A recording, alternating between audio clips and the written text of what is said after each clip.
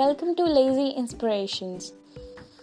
Today I'm going to talk about books. Before that, I hope you guys have followed me on Instagram to stay updated. Also, I would like to listen from you what kind of stuff do you want to hear from me. So today this is my first book talk on Wuthering Heights. Yesterday only I finished reading it and I wanted to share how I felt about it. So here it is. First of all, I want you to know that I love reading, I love paperbacks over Kindle because you can mark the words and you can write whatever you want.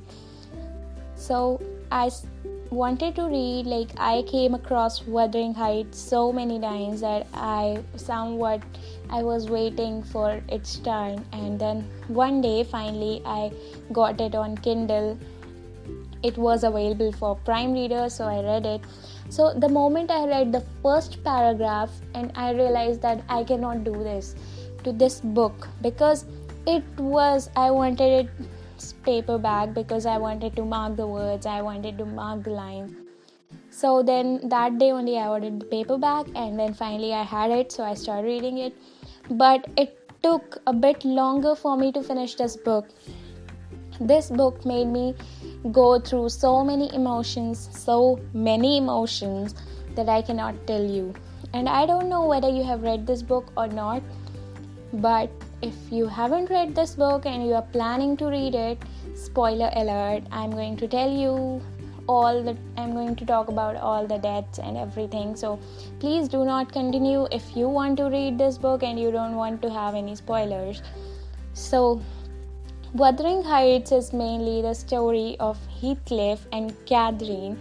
So Heathcliff was adopted by Catherine's father one day, and upon Catherine's father's death, Heathcliff was bullied by Catherine's brother. So Heathcliff thought that he did not get the love that it truly deserved, because after some time, even Catherine, she did not listen to her own heart. She found it disgusting to be with Heathcliff.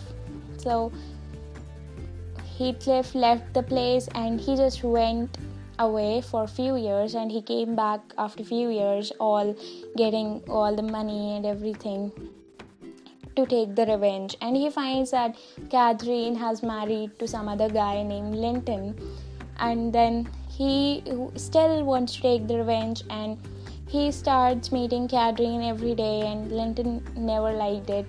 But then one day Heathcliff marries Catherine's sister-in-law, which is Isabella, and there I got so mad at Heathcliff because it was to an extent, the wickedness was to such an extent, I literally wanted to slap this guy.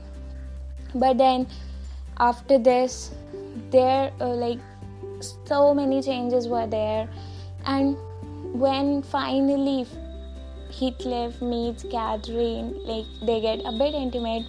There's this one line where Heathcliff says that I forgive what you have done to me. I love my murderer, but yours, how can I? And that line, it really touched me because, oh my god, the book, it has amazing writing style. It is so smooth and lyrical that you cannot just close it, because I love books which are fast, which the story goes on and on very faster. So but this book, it had lot of drama, which I partially did not like, because there were times when the story was so fast, and then there were times when there were so many conversations, so long conversations actually, and there were times the death was stated within few pages. So, and also there were so many deaths.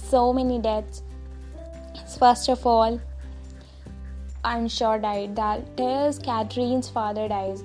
Then after that, Catherine dies, and after that Isabella dies, Catherine's sister-in-law.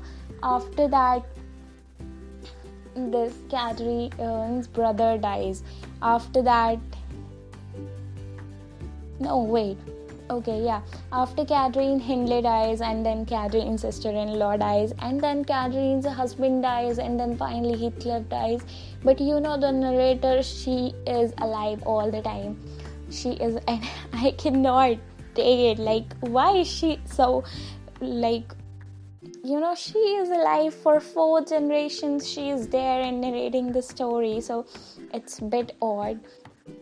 But anyway, she has played a very important role there in the entire story.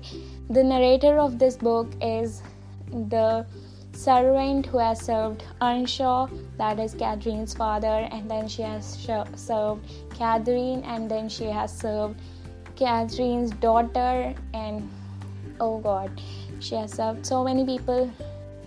So after this, I love the book, but and in some way, and in some pages I was like, what is going on here? But then, you know, it was there, and it was written in 1847, like it was published at that time, so it was supposed to be like that. Also, when I got bored in between the books, so I have already bought Jane Eyre and Pride and Prejudice. But when I got bored in between the pages, I was like, I'm not going to read Jane Eyre and Pride and Prejudice. But now, by the ending of this book, Wuthering Heights, I have decided I'm going to read those books as well. So if you want to suggest me something, you can tell me on Instagram.